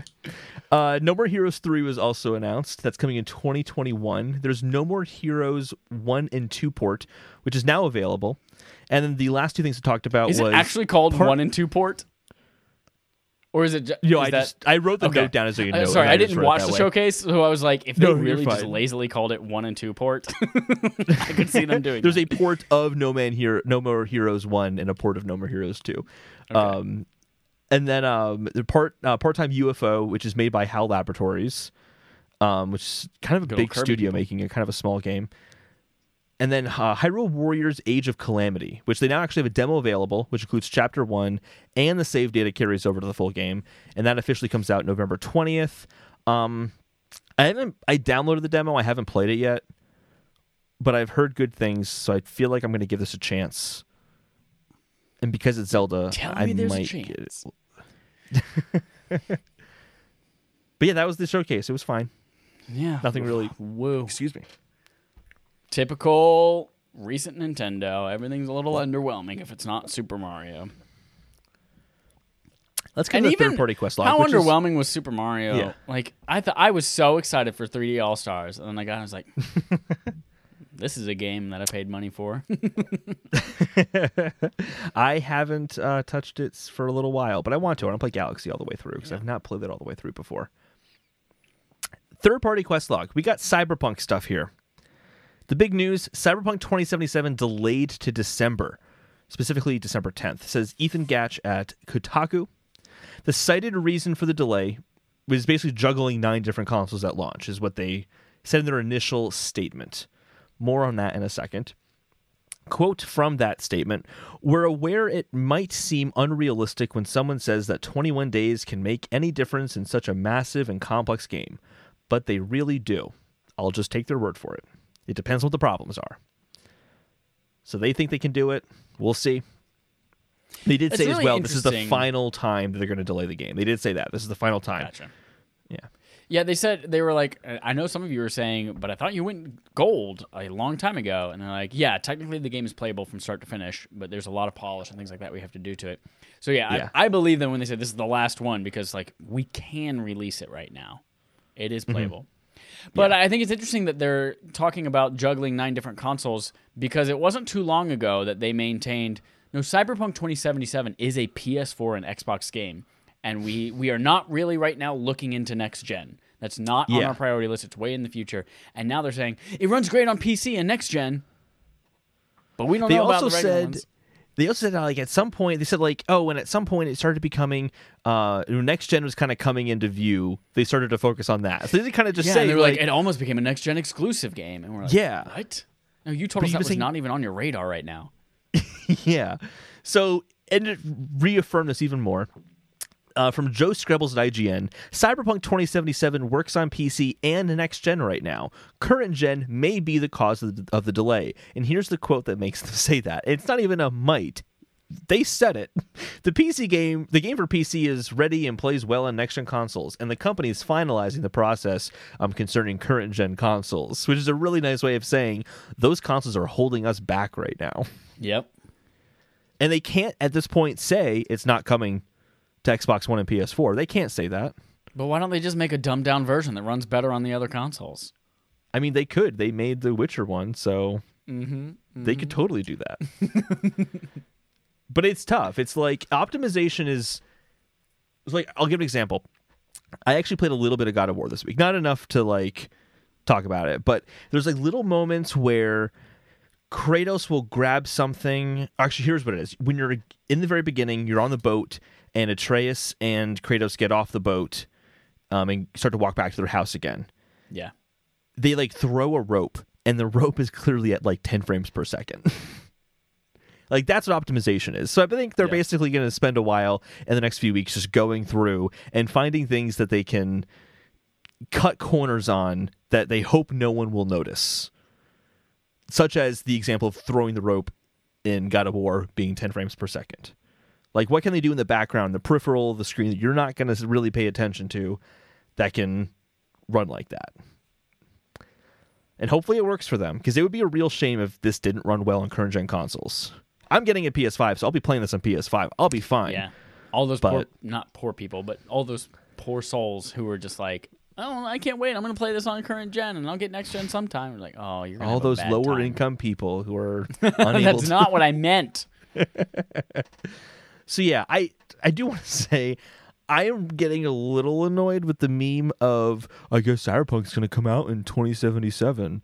I feel like that meme has been I haven't even seen beaten that to yet. death. Oh, it's been beaten to it's been all over Reddit. You'll see like yeah. a screenshot of the game and it will say something like, who knew that in 2087 Cyberpunk 27 would end up releasing as a period piece? Like all sorts of stuff like that. It's getting out of hand. It's coming out in December. I'd be shocked at this point if they delayed it again. I just can't imagine they could delay it again at this point. Their stock dropped 25% in the past few months just because of these like delays and all that. It's been messy for them. Yeah. It's been messy. But that's all the quest log stuff. We have a fetch quest to get to now. A few of them. First off, a live-action Assassin's Creed show is coming to Netflix, says Matt Peaches at Polygon. Matt Patches. Patches. Did I say Peaches? Yeah. Patches. Nope, we're sticking with it. Matt Peaches at Polygon. I, as a joke, retweeted this thing from Netflix. It said, or maybe it was IGN. It said, Netflix is developing an anime, an animated Assassin's Creed show, and a live-action Assassin's Creed show, all at Netflix. And I said, I guess they're looking to oversaturate yet another medium with Assassin's Creed.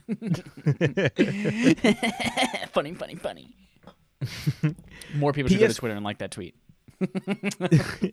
PS5 faceplate site cancels orders after legal threat from Sony, says Gabe Gerwin at GameSpot. You knew more about this than I do. What's kind of going on there? Yeah, so I actually placed an order for one of these. It was called PlayStation 5, and they were interchangeable new shells so you could put on the side of your PlayStation 5. Where they were red and black and chrome and blue and green. They were really cool, and they were like $40. And then they got super popular because they were posted on IGN and GameSpot. And suddenly they were blowing up and getting orders all over the place, and they panicked. They even sent out an email to everyone and said, "Hey, we expected to sell like 10 to maybe 100 of these, and now we're getting thousands and thousands and thousands of orders, and we need to take a minute. And we're also changing our name because Sony's lawyers hinted that we should probably change from PlayStation 5 for trademark reasons, and then they're now customizemyplates.com." Like, our orders are still shipping. They're going to be a few weeks delayed, though. We have all these new orders. We want to make sure that they're up to the highest quality, and we're going to get blah, blah, blah.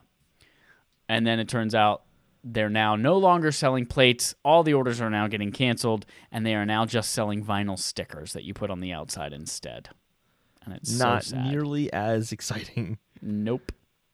I also wanted to know how do they know that their plates are even going to fit on it doesn't matter at this point, but like, how do they know their plates are going to fit on a PS5? Like, how do they know the exact point that the clips are going to go into place? Like, I assume they have like inside people at the Chinese factory that are just like, hey, well, here's the schematic for the PlayStation 5. I mean, accessory makers for phones and stuff like that get that kind of information ahead of time all the time. Yeah. Well, I'm sure we will see faceplate changes at some point in the not so This makes future. me think that Sony is probably doing this first party wise. Yeah. Yeah, and I feel like this is my hope that whenever they do like, God of War Special Edition PS5, you can also buy the plates that make it unique. So if you want that, you don't have to buy a whole new console. Because I've never liked the idea of the Special Edition console. It's like, I have a PlayStation 4. Do you want to buy another one? Like, give me a break. That's ridiculous. Yeah. But they do want me to buy another one. That's why they do them. Yep. First 12 hours of PS5 pre-orders match the first 12 weeks of PS4s, says Rebecca Valentine at GamesIndustry.biz. The quote from Jim Ryan here is, "It may well be that not everyone who wants to buy a PS5 on launch will be able to find one." You idiot. No one's going to be able to find one. You knew that from the second you accidentally leaked all these pre-orders all over the internet. It's also just like a truism of every console launch. There's never been like a good console launch. It's like, oh yeah, and 2 days into launch, I could just walk in and they had a huge stockpile of them, one for everyone. And I love that it's just like, well, it might be that this could happen. Yeah. It's like, you know this is going to happen. But the big news is that it just sold out really fast. One point I want to make that differentiates PS4 pre-orders versus PS5 pre-orders is that PS4 pre-orders started in July for a console that comes out in November, whereas because the PlayStation 5 stuff was held back for so long and there was just this huge build of hype and just excitement for the launch and the curiosity and a certain level of paranoia and anxiety with it as well. That, I think, is a big reason why this sold so many in the first 12 hours. They call that edging in the business. Big build up, and then you sell a ton of them really quickly. PlayStation Plus November 2020 games revealed, according to Dennis Patrick at GameRanks. We got a great lineup this month. Yeah. Middle of Earth Shadow of War and Hollow Knight Voidheart Edition are both on PS4, and then PS5 gets its first game for PS Plus, Bugsnax, and I think it's actually going to be there for 2 months, not just one. It's going to be there November through January, and then we also got news that Destruction All-Stars is going to be the PS Plus free game starting in February. I totally forgot to include that. Yeah, that game got delayed as well. Yep, but it's going to be a PS Plus game, which is perfect for that game. It is, yeah. They hadn't shown enough of it for me to really want to buy it as like a multiplayer game to play with my friends. As a $70 multiplayer game. Yeah, No, like I getting had already Godfall. pre-ordered it, obviously, because I'm a freaking shill. But Godfall was my online multiplayer game I was excited for PS5. I didn't need to get Destruction All Stars, but yeah, making it PS Plus makes sense. It's a good call. Speaking of good call, God of War on PS5 will feature 60 frames per second and save transfers from PS4. The save transfers will also be available for God of War 3 Remastered. I cannot wait to see that game at 60 frames per second. That game's going to be good. really satisfying. Part of me is, like they said, 60 frames per second in performance mode. So I think it's still going to be 1080 60 frames per second and not 4K. Or maybe it's 4K 60 but not ray tracing. No, because they're not even putting ray tracing in it because it's literally just backwards compatible and like brute forcing it. They could be doing, so like Demon's Souls, for example, their performance mode is dynamic 4K 60 frames per second. So I can see them doing that with God of War because it's still a PS4 game. Yeah, but Demon's Souls is it's designed for PS5. Whereas this is just like God of War is backwards compatible and can run because the PS5 is powerful enough to just push 60 frames out its butt. It is... The logic of the PS4 is built into the logic of the PS5 chip. So it has the capabilities of the PS5 chip in it. Ghost of Tsushima is going to be able to do 60 frames per second. I think that's also in 4K 60 frames per second. So I feel like this could be dynamic 4K. Actually, let me click on the link here and double check what it says.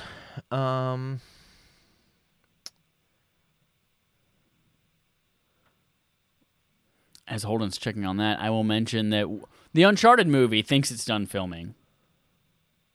And apparently there was a first look at Mark Wahlberg's Sully costume too, and it's exactly what you think it is. It's just a loose linen green shirt with the pattern down it. This comes from Liana Rupert at Game Informer, and again, it's not actually done filming. They just deep faked Tom Holland's face onto Raiders of the Lost Ark, and they're calling it Uncharted, and they're assuming everyone who is old enough to know what Raiders of the Lost Ark is dead, but they're wrong. We know it's not a real movie. It doesn't say if there's anything about 4K at all. So we'll have to see. But I can still see it being... I mean, it might have 4K at least. It might have like an unlocked frame rate for 4K, and like it can get up. But they specifically called out 60 frames per second in performance mode, and in God of War, performance mode means 1080. Yeah. Far Cry 6 delayed as a result of the pandemic, says Jenny Latta at Silicon Era. The game was originally scheduled for February 18th, 2021, but the new release date... Not anymore, though, because your birthday's not in April, and it's going to be coming out sometime after April, because they said it's going to be... We'll talk more about it in the next report. So there's that. And then finally, No Man's Sky is going to receive a free upgrade on PS5, Xbox Series X, and PC, says Chris Moyes at Destructoid. I actually put a caveat note in here, but I think I put that in the non-shared version, so I'll pull that up in a second. It's going to have 4K 60 frames per second, more detailed worlds, improved shadows, 32-player multiplayer, advanced audio, 5 to 10 times faster loading times. Then they mentioned some things that are pretty much already there, like crossplay. It already has crossplay. Maybe they mean cross-generation play, like you play with PS4 to PS5, and that's fine. But that was kind of unspecified in the trailer release. They might have a blog post that goes into more detail that I did not see. It's going to be a free upgrade. It's going to be save game upgrading, so you can just carry over your save up to PS5 or Xbox Series X in that case too. So here's the thing. It's going to have PSVR support. This is the caveat. This is weird. PS5, they said it's not going to have... How do I explain it?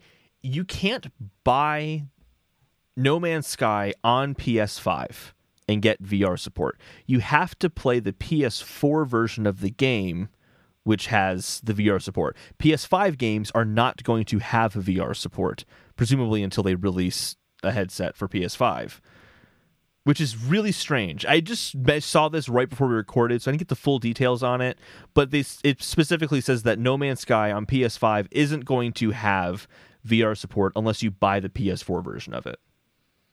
Wasn't there a developer a couple months ago that came out and said, we are working on a PSVR game for PS5? I don't know. I think we talked about that a couple months ago. That's weird. Yeah, it's very weird.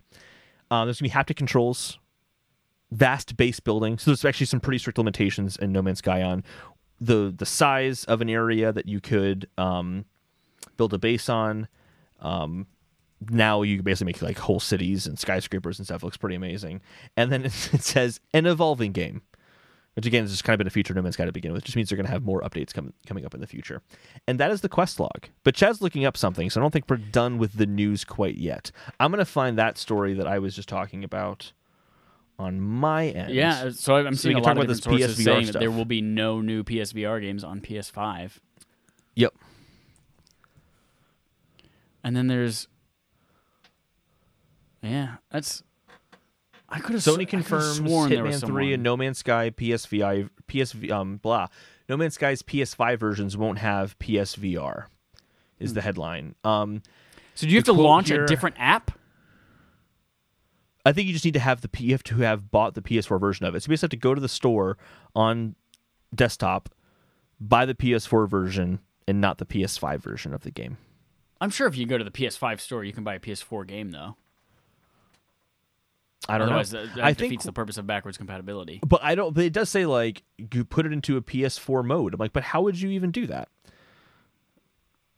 Oh, where's the quote there? That's so weird. Yeah, I can't see the quote. But anyway, yeah, it's very strange. So we'll look at that more and update it next week with more deets. Oh, hold on. A bit ago, VR developer Immersive VR Education said a next-gen PSVR headset would accompany PlayStation 5's launch.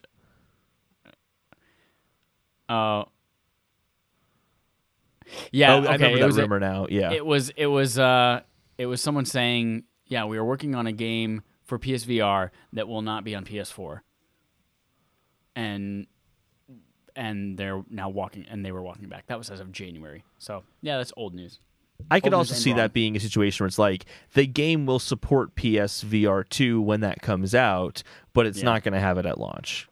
Kind of like how, like, going back to our retrospective, Wipeout Omega collection came out, and then later on got a VR update for it. So it could be something like that. But yeah, those are all the stories of the week. We have a special PS4 retrospective Game on Game Show. Game on Game Show. We play a game called Game On. Game on Game Show. Game. Hold on, you got something for us this time. Yeah, I got something for us this time. This is going to be pretty straightforward. Actually, I'm going to break this down just to 2 questions, but one's like longer, like guess which one kind of thing. Okay. Okay. The first thing is I just actually want to just ask which of the... I'm going to list 4 developers. Okay. Which of them only released one game this generation? Ooh, okay. Media Molecule, Insomniac, Sony Bend, or Sucker Punch?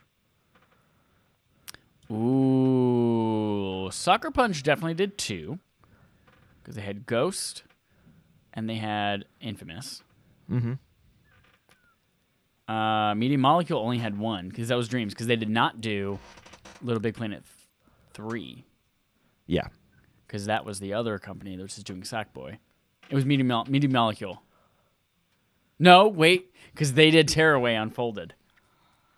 Sony Bend. Fuck, what did Sony Bend do? Jeez. And what was the other studio again? Media Molecule, Insomniac, Sony Bend, and Sucker Punch. Insomniac did Spider-Man and Ratchet and Clank, so it was Sony Bend. Sony Bend is correct. What did they put out? Sony Bend did Days Gone. Days Gone, that's right. So Media Molecule surprised me because I'm like, oh yeah, they only did 1 game. Dreams took forever. I'm like, yeah, but they did Tearaway Unfolded, and I totally forgot about that game. Yep. All right. I'm actually going to do 2 parts of this one. First, I'm just going to name some studios, and you're going to tell me what developer made this game. These are all... You're naming studios, and I have to name a developer? No, I have to name the... I'm sorry, I name a game. You have to name the developer. Oh, okay, gotcha. Oh, God. Yeah. Okay, here we go. Start off easy. God of War. Sony Santa Monica. Boom. You can just say Santa Monica. You don't have to be like 100%. No, I am correct. saying their exact Christian name. Okay. Tough one. Last of Us Part 2. Naughty Dog. Sony Naughty Dog. Concrete Genie. Pixel Opus. Ooh, very good. I played that game. It was great. Gran Turismo Sport. Fudge. I always forget.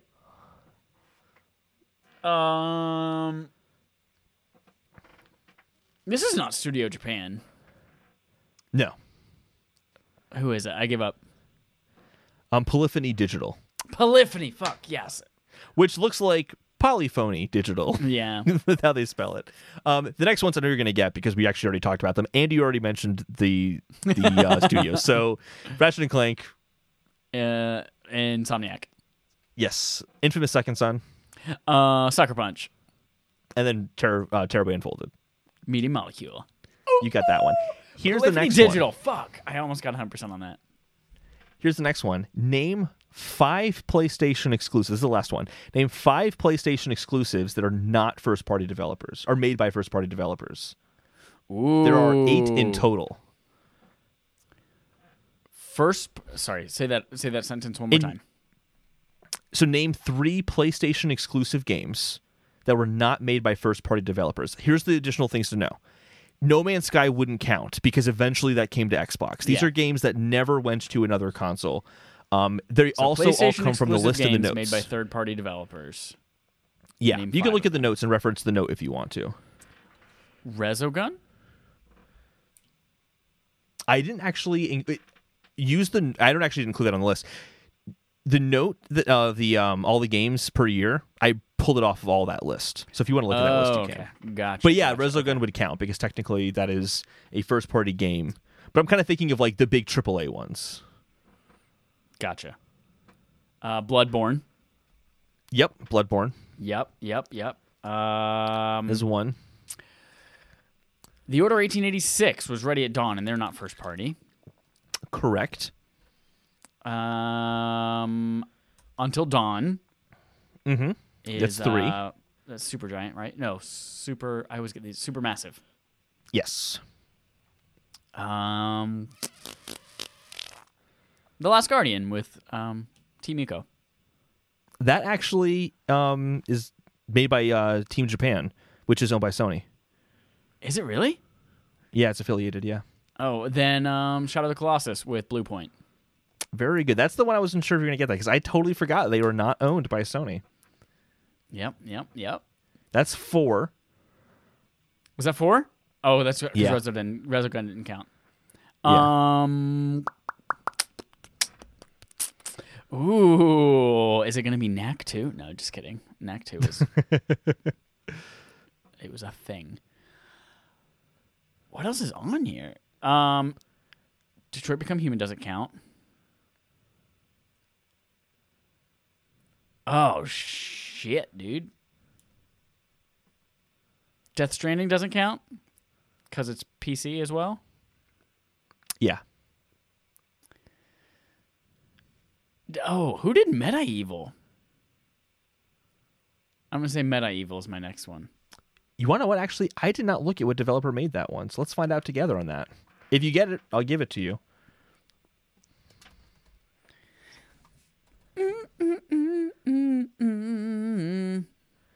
That was made by Other Ocean Emeryville, which is owned by Backbone Entertainment, which is owned by Function 9 Entertainment, which is owned by Just like a shell company and a shell company. Yeah, that's all it. owned by the Taliban. Yeah, so that one does count. That is your 5th all right. one. Do you want to do all a right. stretch and find out the other 4 you missed? Oh God, I that was my last ditch effort. I have no idea. Neo and Neo 2 were made by Team Ninja, which is not owned by... Those are first-party games? They are exclusive games to PlayStation. I mean, sorry, I didn't realize they were PS exclusive. Neo 2 is for sure. Actually, take it back. Sorry. Neo isn't. Neo 2 is a PlayStation exclusive, right now at least. Oh, cool. Here's one that Predator surprised Hunting me. Grounds. Predator Hunting Grounds. Yep. Here's the one that surprised me. And this one I think is the one that would have tripped you up forever. Because I couldn't believe it when I found out this wasn't actually a first-party game. What? Little Big Planet 3, Sumo Digital, is not owned by PlayStation. I did not know that. I had no totally idea. missed. Oh, that was in the very first one. I just assumed everything right at launch was Sony, but yeah. Mm-hmm. I thought that they were, but they're not. They are owned. Who are they owned by again? They are owned by Foundation 9, who also did. They just own everything. Also did Medieval. So that's Game on Game Show. The game show and the Game on game. And Chad that's does it for our I episode. didn't blame.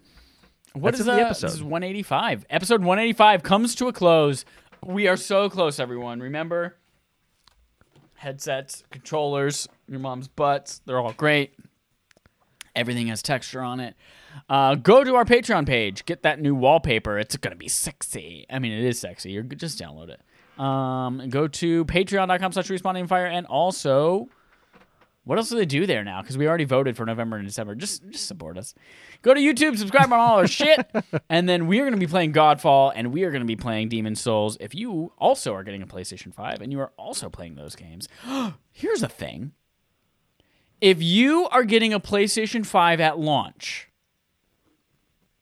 and you are interested in making content with us, send us a DM on Twitter at RespawnNameFimer. At RespawnNameFimer. Send us a DM if you're getting a PlayStation 5 at launch. If you're getting an Xbox Series X at launch, me too. Send us a DM on Twitter. Yeah, we might be doing something. Anyway, that's it. Until next time, here's our usual sign off. Hi.